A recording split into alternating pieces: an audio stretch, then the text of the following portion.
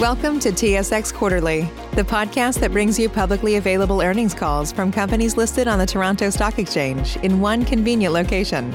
Gone are the days of looking through confusing websites. You'll find the important information right here. Enjoy the call.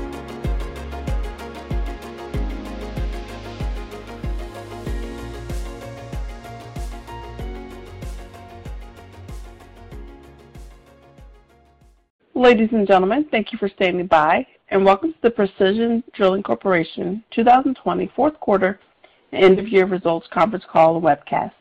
At this time, all participants are in listen-only mode. After the speaker's presentation, there'll be a question-and-answer session. To ask a question during the session, you will need to press star then 1 on your telephone. Please be advised that today's conference is being recorded. If you require additional assistance, please press star then 0 to reach an operator. I would now like to hand the call over to Dustin Honing, Manager, Investor Relations and Corporate Development. Please go ahead. Thank you, Michelle, and good afternoon, everyone. Welcome to Precision Drilling's fourth quarter and year-end 2020 earnings conference call and webcast. Participating today on the call with me are Kevin Neveu, President and Chief Executive Officer, and Carey Ford, Senior Vice President and Chief Financial Officer. Through our news release earlier today, Precision reported its fourth quarter and year-end 2020 results. Please note that these financial figures are in Canadian dollars unless otherwise indicated. Some of our comments today will refer to non-IFRS financial measures such as EBITDA and operating earnings. Please see our news release for additional disclosure on these financial measures. Our comments today will include forward-looking statements regarding Precision's future results and prospects. We caution you that these forward-looking statements are subject to a number of risks and uncertainties that could cause actual results to differ materially from our expectations. Please see our news release and other regulatory filings for more information on forward-looking statements and these risk factors. Carey will begin today's call by discussing our fourth quarter and year-end financial results. Kevin will then follow by providing an operational update and outlook. With that, I'll turn it over to you, Carey. Thank you, Dustin. Precision exceeded the financial targets set out at the beginning of 2020, leveraging our scale to generate $263 million in adjusted EBITDA, growing our cash balance by $34 million, and reducing debt by $171 million, despite experiencing year-over-year North American activity declines of over 44%. Precision's ability to achieve these results was a function of strict cost control and cash management, as well as excellent field performance. Our cost reduction initiatives activated in the second quarter were necessary given the anticipated steep activity drop in 2020. We successfully reduced fixed costs by over 35% and SG&A by over $30 million, which positioned the company to generate strong financial results through the fourth quarter of this year and established a cost structure we believe is sustainable in an increasing activity environment. Cost control, cash management, and debt reduction will continue to be focus areas for the company in 2021. Moving on to our fourth quarter results. Our fourth quarter adjusted EBITDA was $55 million, a decrease of 47% from the fourth quarter in 2019. The decrease in adjusted EBITDA primarily results from a sharp decrease in drilling activity in North America and a slight activity decrease in our international operations. Also included in adjusted EBITDA during the quarter is $10 million of CEWS assistance payments and $11 million of share-based compensation expense. Absent these items, EBITDA would have been $56 million for the quarter. As a reminder, the CEWS program supports employment in Canada, and Precision has utilized this program to preserve jobs within our organization. We applaud the Canadian government for this program and its impact on supporting employment during the pandemic. Although the program is extended well into 2021, it is likely participation levels will decrease for Precision in 2021, with the expected financial impact to be approximately half that in 2020. In the U.S., drilling activity for Precision averaged 26 rigs in Q4, an increase of 5 rigs from Q3. Daily operating margins in the quarter were $11,158 US, a decrease of $1,139 US from Q3. The decrease in margins is due to lower IBC revenue earned in Q4, slightly offset by higher turnkey margins earned in Q4. Absent impacts from IBC and turnkey, daily operating margins would have been $716 higher than Q3, which reflects the impact of exceptional operational cost control during the quarter. For Q1, we expect normalized margins absent IBC and turnkey to be down slightly from Q4 levels. We expect to average 1 rig on IBC during the first quarter. In Canada, drilling activity for Precision averaged 28 rigs, a decrease of 15 rigs from Q4 2019. Daily operating margins in the quarter were $9,379, an increase of $1,988 from Q4 2019. Margins were supported by a strict focus on operating cost, CEWS assistance, and shortfall payments. Absent the CEWS and shortfall impact, margins would have been $6,895 or $496 lower than Q4 last year, with cost control efforts nearly offsetting the overhead burden from lower activity. For Q1, we expect margins absent of CEWS to be relatively in line with last year. Internationally, drilling activity for Precision in the current quarter averaged 6 rigs. International average day rates were $55,453 up approximately $3,170 from the prior year, benefiting from active rig mix. In our C&P segment, adjusted EBITDA this quarter was $5.3 million, down 15.4% compared to the prior year quarter. Adjusted EBITDA was negatively impacted by a 32% decline in well service hours, reflecting lower industry activity in the quarter. We expect results will improve in Q1 due to increased industry activity and additional work supported by the Canadian government's $1.7 billion well site abandonment and rehabilitation program. Capital expenditures for the quarter were $23 million and $62 million for the year.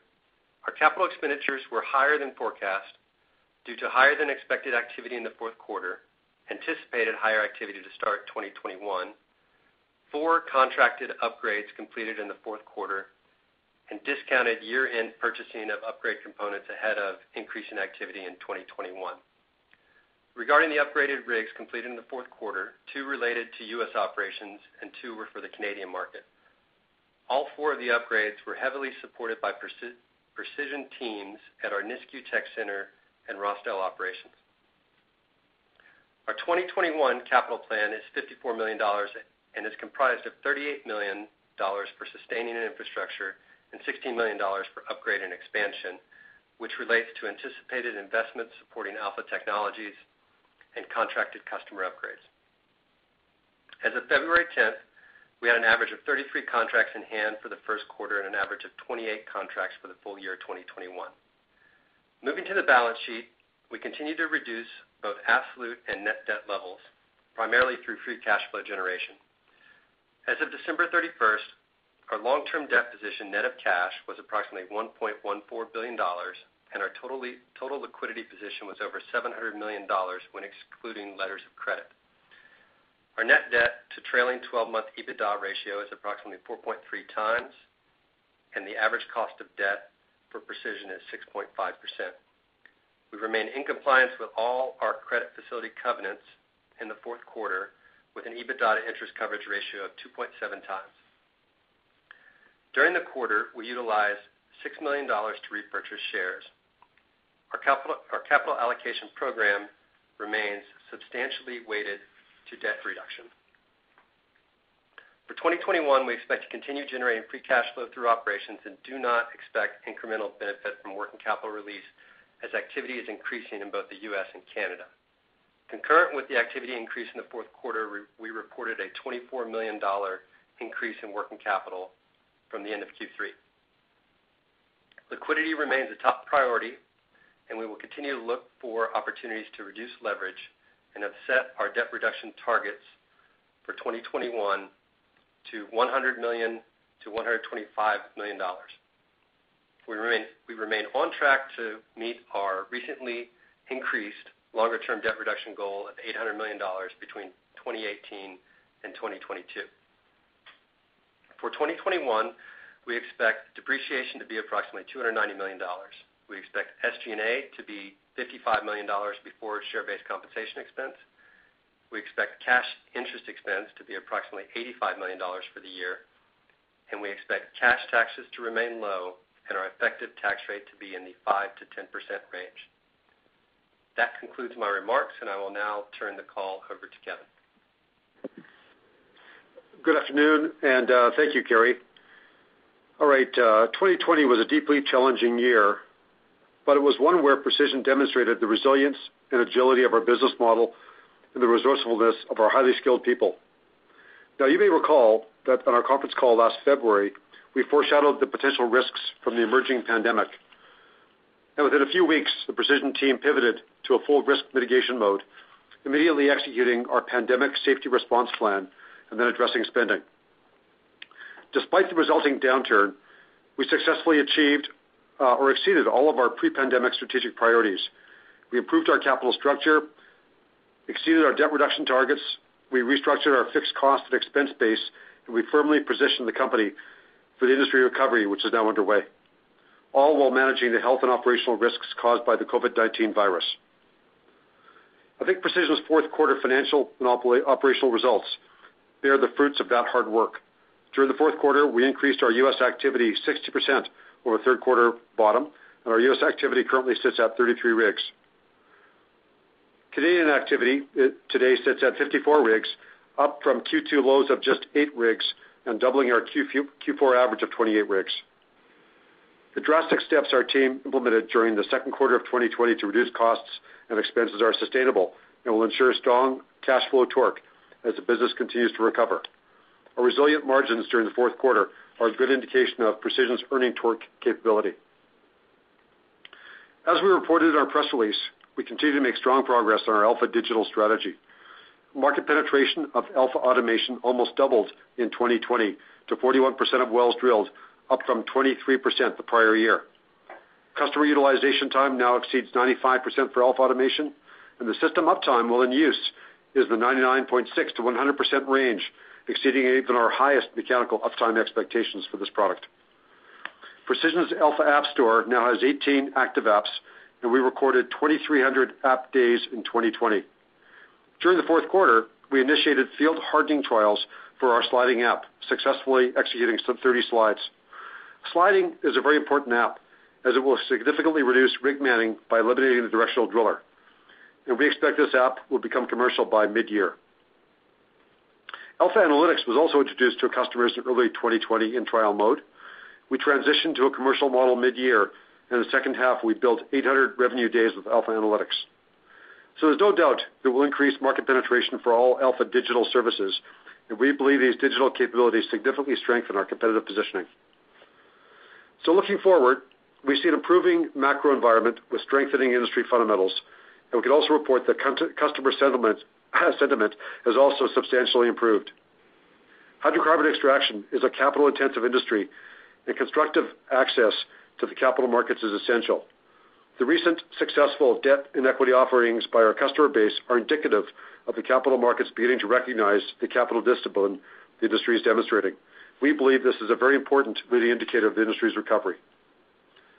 We also expect global oil demand will continue its recovery as the COVID-19 vaccines are distributed and the pandemic restrictions begin to ease later this year. In the U.S., the improved natural gas prices are driving increased E&P gas-directed interest. Precision's rig mix has shifted to 50% gas, 50% oil, as several of our recent rig activations have been for gas-directed drilling. I am pleased with our market position in U.S. gas basins with a strong presence in both the Marcellus and Haynesville gas plays. I also note that these customers have been technology first movers, adopting Alpha technologies and experiencing the efficiencies we promise. Oil-directed Permian activity has also rebounded from 2020 lows. However, the regional excess supply of idle high-spec rigs has led to some creative pricing strategies. At Precision, we remain highly disciplined and will continue to look for the best return opportunities to reactivate our idle rigs. We believe our Alpha technologies are an important catalyst for our marketing strategy of the Permian. Now, Carrie mentioned several rigs we upgraded during the fourth quarter. I'll elaborate on the 2 U.S. upgrades. The 2 U.S. rigs are Precision ST-1200 pad walking Super Triple rigs. The DJ Basin operator wanted to reduce their environmental footprint and reduce the time on location with the drilling operations to minimize the community impact. We proposed a solution to reduce the rig footprint and squeeze 2 rigs on one pad to drill simultaneously. Now, this was a major rig configuration upgrade. We vertically stacked the rig utility modules to reduce the rig footprint by about 20%. Both upgraded rigs were spudded on location earlier this month, and we are delivering on all the customers' expectations. This is a big win for our customer and a very good outcome for Precision. But we think this is an excellent example of how Precision can be an integral part of our customers' ESG strategy. And I'll have more on this when I discuss our 2021 priorities. Currently, we have line of sight for additional U.S. rig activations later this quarter and into the second quarter, and we expect our activity to increase by 15 to 20% by mid-year. Of course, presuming we don't expect another external macro disruption. Now, there's been much talk of performance-based contracts displacing the day rate model. And while some of our contracts are performance-based, we remain very cautious on this contracting arrangement. We continue to have very good success pricing our Alpha Digital technology offerings as a la carte additions to the base day rate. While the rig day rate may be exposed to market competition, the Alpha services are not. We are seeing new customers and market share gains due to the efficiency and data analytics that Alpha enables. We'll continue to pursue both contracting alternatives, but in any event, we believe that demonstrated drilling efficiency, wellbore placement accuracy, and rig safety will win the day with our customers. In Canada, the market has largely stabilized and is beginning to improve. Q2 customer demand looks to be almost double what we experienced in 2020. And while visibility in the second half of the year remains less clear, we expect that firm natural gas pricing and stronger WCS prices will drive activity meaningfully higher on a year-over-year basis. Our market position in the Montney with our Super Triple rigs and Alpha automation remains strong. We expect firm Montney activity through spring into the second half of the year. Heavy oil is also rebounding from recent lows, reflected in our improved heavy oil activity this winter drilling season. With firm WCS pricing, we expect this trend will continue through the year, and we are well positioned with our Super Single rigs as the rig of choice for heavy oil drilling. While price competition remains intense in the shallower conventional oil plays, such as the Cardium, Viking, and Southeast Saskatchewan, firming customer demand should help stabilize those prices later in the year. In our international segment, we continue to manage the complicated logistics caused by the pandemic travel restrictions and quarantine requirements for our rotating crews. Yet our financial performance remains strong and consistent. We are getting some indications that rig renewals and activations we're waiting for in Kuwait may start to get some attention, but as yet we have no clear indication of timing. Currently, we have 3 rigs running and under contract for the full year in Kuwait. In Saudi Arabia, Aramco is now beginning to reactivate some of the rigs they put on standby last year. We think they'll work through those IBC rigs before any new rig activations are possible. This is certainly a positive trend, but again, the timing on additional opportunities is uncertain at this point. Currently, we have 3 rigs operating in Saudi Arabia under contract for the full year. Our Canadian well service segment is experiencing an increase in demand driven in part by the Canadian Well Abandonment Program, but also a broad-based increase in customer demand. We believe there's been a multi-year lag in well service work, and now with improved commodity prices, this is an area that's getting operator attention. Again, barring a macro dislocation, our 2021 well service activity for Precision will be substantially improved over 2020. We believe this business has good earnings or good cash flow torque following the restructuring efforts we've undertaken over the past couple of years. Now, turning to our 2021 priorities, I think our continued management focus on free cash flow debt reduction and the market penetration for Alpha technology will be no surprise to those who follow Precision. However, our newest priority to strengthen our customer and stakeholder positioning through ESG performance is a critical priority as the world recovers from the pandemic and we all look into the future. As you may have read in our 2020 sustainability report, Precision has a mature and well-developed ESG culture supported by internal processes, controls, and systems. However, we believe we can help our customers, our investors, and other stakeholders better recognize the performance we deliver and how we'll continue to evolve our ESG strategy going forward.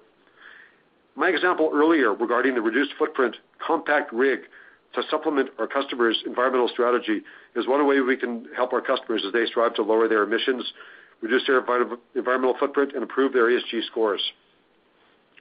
Precision's high-performance service offerings, which deliver better drilling efficiency, also deliver reduced GHG emissions, such as our Alpha digital technologies, our pad walking systems, our natural gas fuel systems, and our hybrid battery power systems.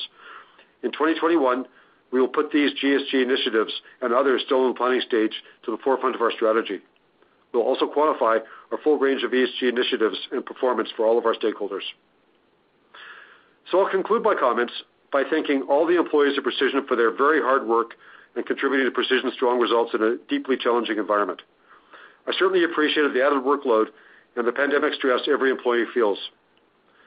I especially want to commend our rig crews who have managed the pandemic risk excellently and delivered our all-time best field safety performance. So thank you very much, and I'll now turn the call back to the operator for questions. As a reminder, to ask a question, please press star then 1. If your question has been answered and you'd like to remove yourself from the queue, press the pound key. Our first question comes from Taylor Zurcher with Tudor, Pickering, Holt. Your line is open. Hey, good afternoon, and thank you. Kevin, you talked about 15 to 20% improvement in the U.S. rig count by hopefully sometime around mid-year. So off the top of my head, it looks like 5 to 7 additional rigs. Can you talk about what sort of operator groups, whether it be private or public, if there's any trend behind the operators for those potential incremental rigs, and industry-wide, as we look at the next leg of growth from here, do you expect it to be driven mostly from the private side of the equation or fairly balanced between private and public? Taylor, great question. Certainly what we've seen so far has been weighted towards the private equity E&P companies adding rigs with a blend of some publics. But I think looking forward into how things sort of play out over 2021, I'm really encouraged by the strong discipline our public customers are showing around capital discipline. I'm encouraged that the markets seem to be recognizing that. I do think that the commodity price range we're in right now, both for gas and oil, is higher than anyone anticipated, either in their budgeting process or even in their bank redeterminations. So I think the outlook's improving.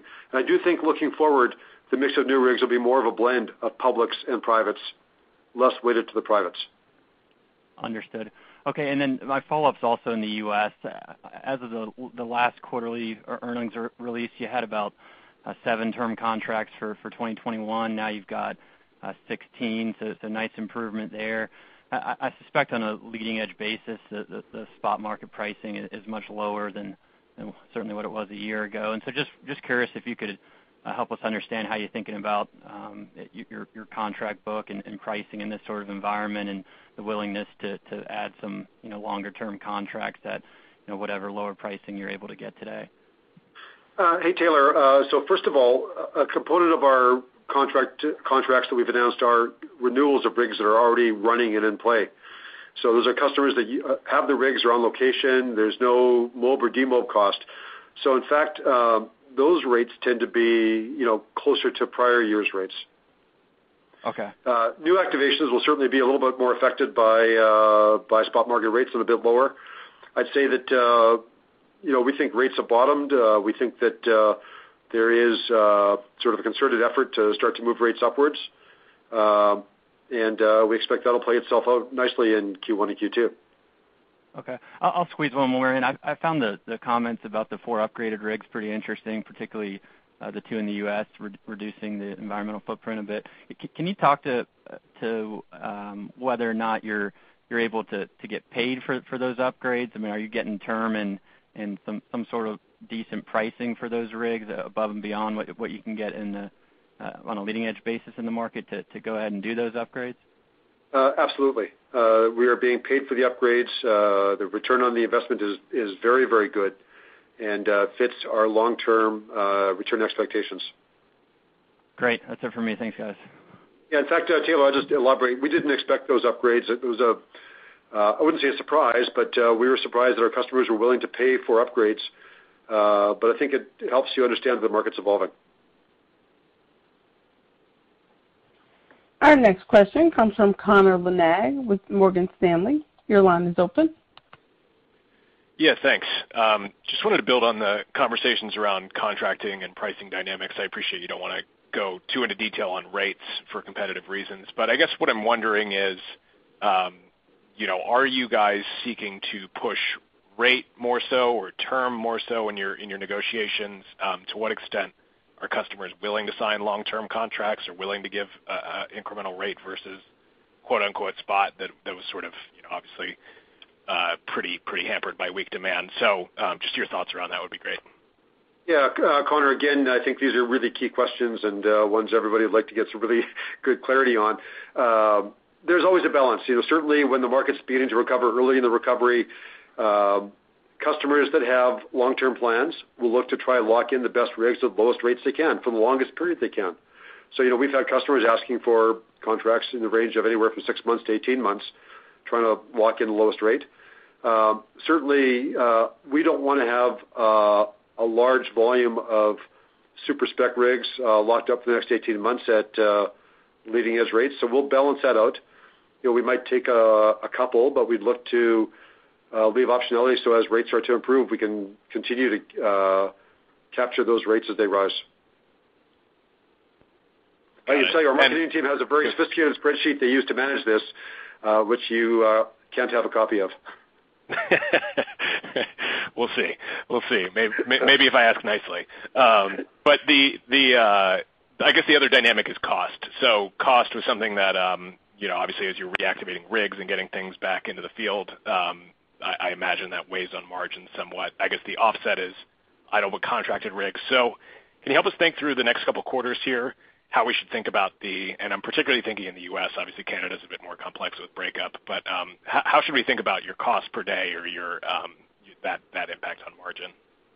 Connor, broadly, I think the rigs that we've stacked so far have been stacked in pretty good shape, and we have de minimis reactivation costs, certainly nothing we're guiding towards. But I'll just let Carey kind of reiterate his views on our cost guidance.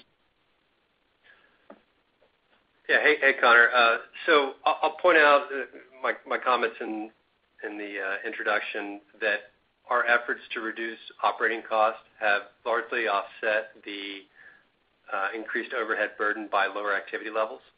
So that's been a really good development from a cost standpoint.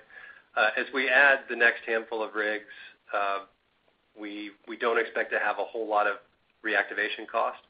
It wasn't too long ago we had 80 rigs running in the U.S. I say not too long ago, about a year and a half ago. So a lot of those rigs are in really good condition to go back to work. So it's not going to be an overly burdensome reactivation cost. But as we get deeper into the pool, you may see a bit more cost to reactivate the rigs. Okay, so just to square it here, the trend in cost per day would probably be flattish from here, or do you think some fixed cost absorption helps?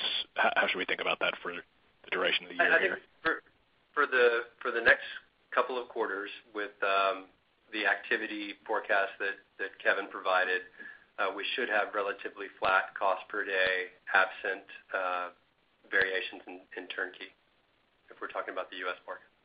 Right. All right. Thank you. Our next question comes from Keith Mackey with RBC. Your line is open. Hi, thanks for taking my question. Just a question on the CapEx number, the $54 million. Should we assume that is a gross number, or is that going to be net of some kind of dispositions as well? That is a gross number, Keith. Got it. Okay. And just on the recontracting, and in particular any rigs you've had to add back to the field, just maybe if you can comment on staffing those rigs, have you been able to recontract the same crews, or is there new people that you're going to be dealing with in the mix? Keith, good question. Typically we're always trying to bring in some new people. We've been quite successful restaffing in Canada and the U.S., pulling back prior precision hands that were let go during the downturn. But we still like to seed in some new green hands so we continue to build our base of staff. So we've been doing some of that, but we've had no trouble staffing up rigs in Canada or the U.S. In this early stage of the rebound. Now, let me just turn to well servicing for a moment, which is a little different story. In well servicing, we find we're competing with some of the unemployment subsidy programs that are underway in Canada right now as part of the pandemic relief. And the challenge in well servicing is that the work is call-out work. It might be 3 or 4 or 5 days work, and then they're home for 2 days and then back at work for 3 or 4 days. Whereas in drilling, we can guarantee months and months of work, typically 6 months or a year's worth of work. So we don't have that frictional problem. But in well servicing, labor has gotten very tight. And I think the well servicing sector, I know ourselves included, are kind of reaching limits of what we can do for recruiting. So we're really having to become very creative on recruiting and looking at referral programs and things like that to start getting the base of employees up in well servicing. Got it. Okay. And that's Thanks largely for that. Canadian, primarily a Canadian problem for us. Got it. Okay. Thanks for the color. I'll turn it back. Again, to ask a question, please press star then 1. Our next question comes from Cole Pereira of Stifel. Your line is open. Afternoon, everyone. As we think about the U.S. opportunity set, should we be thinking of it as continuing to be split between oil and gas basins, or how do you expect that evolves? It depends on what we get next. I'm not sure what the next award will be. We have a pretty good line of sight to several. But Cole, my expectation is to see a little more weighting towards oil going forward. Okay. That's helpful. Thanks. And so over the past few quarters, you guys have kind of been able to divest some non-core assets for, call it, proceeds of a couple million, et cetera. Is there any line of sight that should continue into 2021 to help offset some of that CapEx program? Hi, Cole. So we typically will sell drill pipe when we use it beyond the standards beyond the time standards that we've established, and we're able to sell that into a secondary market. That's typically anywhere between $5 and $15 million a year, and then we'll look to sell other kind of older assets that don't have much of a use within the Precision organization anymore. So I think absent larger idle rig sales or non-core divisions, think about divestitures in the kind of $10 to $20 million range. Okay, got it. That's helpful. So talking about some of the ESG strategy, your ESG report had some pretty good disclosures on your biofuel and gas-powered rig fleets.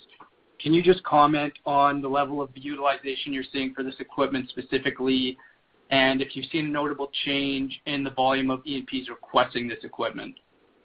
Cole, I think right now the rigs we have that are not being utilized that either have biofuel or natural gas engines are probably just in the wrong physical location. So we may have demand for biofuel in the Montney, but the rig might be sitting in North Dakota, say.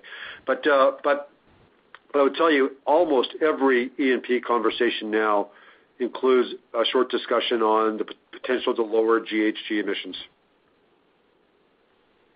Okay, got it. And so as we think about those conversations, has it gone to the point, I guess very commonly, where E&Ps are willing to actually pay for, call it, biofuel or other opportunities, or is it kind of just here and there at this point? No, I would say that our E&Ps have been paying for biofuel and paying for upgrades to biofuel. We'll continue that discipline. I don't see a capital upgrade to a rig being a non-revenue opportunity for us. Okay, got it. That's helpful. I'll turn it back. Thanks. Great. Thanks, Cole. Our next question comes from Aaron MacNeil with TD Securities. Your line is open. Hey, everyone. In the context of the 3 strategic priorities on technology, debt reduction, and ESG, are there any specific targets that you're looking to hit this year, and how should we benchmark you against those priorities as the year progresses? I think the one clear target that Carey outlined in his comments was the debt reduction target of a range of $125 million for 2021. You can benchmark us against that all year. As the year evolves, we'll disclose the steps we're taking in each of the other priorities and continue to update on those. So obviously on technology, market penetration, that's clearly what we're looking for. There will be disclosing on market penetration. And ESG initiatives that we believe either are important to our investors or important to our customers, we'll disclose successes on those. Got it. And could you maybe give us a sense, aside from biofuel and some of the other examples you've given on what kind of initiatives on the ESG front you might be looking at to help your customers? I didn't mention in my narrative highline power on the rigs, and we've got right now several projects that are highline powered, and our customers are looking at also then securing their power contracts on renewable power contracts. So that would be for a customer a possibility to have almost a zero emissions rig. Okay, makes sense. And then switching gears, you obviously mentioned the U.S. activity should increase 15 to 20% by mid-year in the U.S. Do you think that in order to facilitate that, we're going to have to start to see announcements from E&Ps increasing their capital budgets in the first half of the year? Well, I don't think so, because I think if you think about it in our case, that would be a handful of rigs, 5 or 6 rigs. I don't think that necessarily warrants a capital announcement for an increase. And Aaron, I don't expect any E&P to lead with their chin on increasing capital spending. That's kind of what I was getting at. Yeah, I think what will happen though is I think that receipts at $58 are a lot better than receipts were going to be at $48. And as they demonstrate strong free cash flows, they demonstrate sustained or improved dividends or share buybacks or debt reduction, I think they'll start to earmark additional capital to replace their inventory of wells as they start to work through their DUCs, which is happening right now. Okay, great. That's all for me. I expect it to be, no question, I expect it to be an all-of-the-above answer for our customers. They're not going to sacrifice investor returns to add rigs, but if they can continue to show strong investor returns and add rigs to the margin, they'll do both. Perfect. Thanks. That's helpful. I'll leave it there. Thank you. Our next question comes from Blake Gedron with Wolfe Research. Your line is open. Yeah, thanks. Good afternoon. So your peer this morning talked through some of the math in the U.S. in terms of super spec utilization and maybe some of the mechanisms to start getting pricing. And part of that was the stacking of older rigs and potentially the retirement of those older rigs, theoretically tier 2, maybe SCR rigs. I'm just wondering what the mechanism for that would be. I mean, would contractors basically just sell them for scrap? And the reason why I ask is, I'm just wondering the extent to which you think pricing could maybe materialize middle of this year to back half of this year, considering that rigs, never really have gone away in the past, and the spread between tier 1 and tier 2 hasn't really expanded all too much outside of maybe rapidly increasing activity levels. Just wondering how you think about scrapping versus super spec utilization and maybe the outlook for pricing. Thanks. Yeah, so I didn't hear the comments. I don't know exactly what might have been said, but we really haven't seen DC SCR rigs dragging on the price that we've been able to achieve in the marketplace with our super spec horizontal drilling pad walking rigs. So I'm not too worried about watching rigs being retired. I'm really looking closely though at contractor by contractor utilization of their super spec pad walking rigs. I think the market is really tight. I mean, we've added back 100 rigs off bottom. I think utilization of the super spec rigs is getting into the territory of pricing power. There are some regional dislocations right now. So, for example, we're doing quite well with our rigs in the DJ Basin because we've got the right size rigs in the right place. And it wouldn't make sense to move a rig from the Permian to the DJ Basin. So that mobility friction is helping us out there. I think you'll see that once, I'm not sure if it's a handful of more rigs or maybe 20 more rigs in the Permian get used up. I think that we're going to be in a much tighter market in the Permian. That's helpful. In addition, performance-based contracts, you've been, if I remember correctly, pretty staunchly opposed to some of that commerciality. And the peer this morning, I don't know if you've caught the comments, noted some traction on the performance-based contract side. Just wondering if you've come up against it in any tendering activity, and quite frankly, how you think it plays out, either receptivity of the customer base or otherwise. How do you see this commerciality evolving? So we do have performance contracts in Precision right now. We have them in more than one base and more than one customer in the U.S. We're watching this closely. We're continuing to bid other performance-based contracts. I don't think I'm still remaining a little skeptical on this. I just don't know where it ends up. What I have seen in the past is that once you achieve a new performance shelf or barrier for a sustained period of time, it ends up being a bit of a reset. But you can also say the same thing about day rates get reset when supply gets extreme. So it's a little hard to say how it's going to play out. We're keeping our avenues open here, and we're certainly not going to miss out on a performance-based contract trend if that continues. I remain a little skeptical on this. I can tell you that we are sustaining our pricing and our technology initiatives with really no competition and certainly no competitive pressures downwards on our technology initiatives. So we're quite happy with the a la carte model, day rate for the base rig, a la carte for the add-ons, working quite well for us. That's definitely encouraging. Yeah, I think, Blake, it could go either way here, and I think we'll be ready to go either direction. Certainly, we have the tools in our analytics and our Alpha technology to deliver strong performance. And as I said in my prepared comments, ultimately, those rigs that deliver the best efficiency drilling, the best wellbore placement, the best safety will get the best rates, whatever the pricing model is. Understood. That's encouraging. When you do bid for a performance-based contract, do the other contractors see the KPIs that you're submitting, and is there any back and forth in that regard? There's a lot of game theory by the operators with KPIs and rates and all aspects. Every negotiable term, you can rest assured the procurement team has applied game theory on. Got it. Thanks for the time. There are no further questions. I'd like to turn the call back over to Dustin Honing for any closing remarks. Great. Thank you, everyone, for joining today's call, and look forward to speaking to you when we report 2021 first quarter results in April. Operator, you may disconnect. Ladies and gentlemen, this does conclude the conference. You may now disconnect. Everyone, have a great day.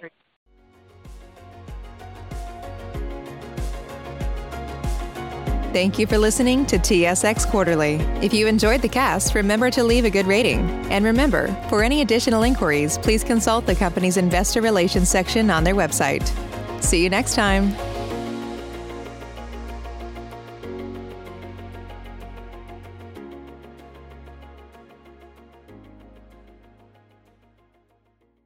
Save big on brunch for mom, all in the Kroger app.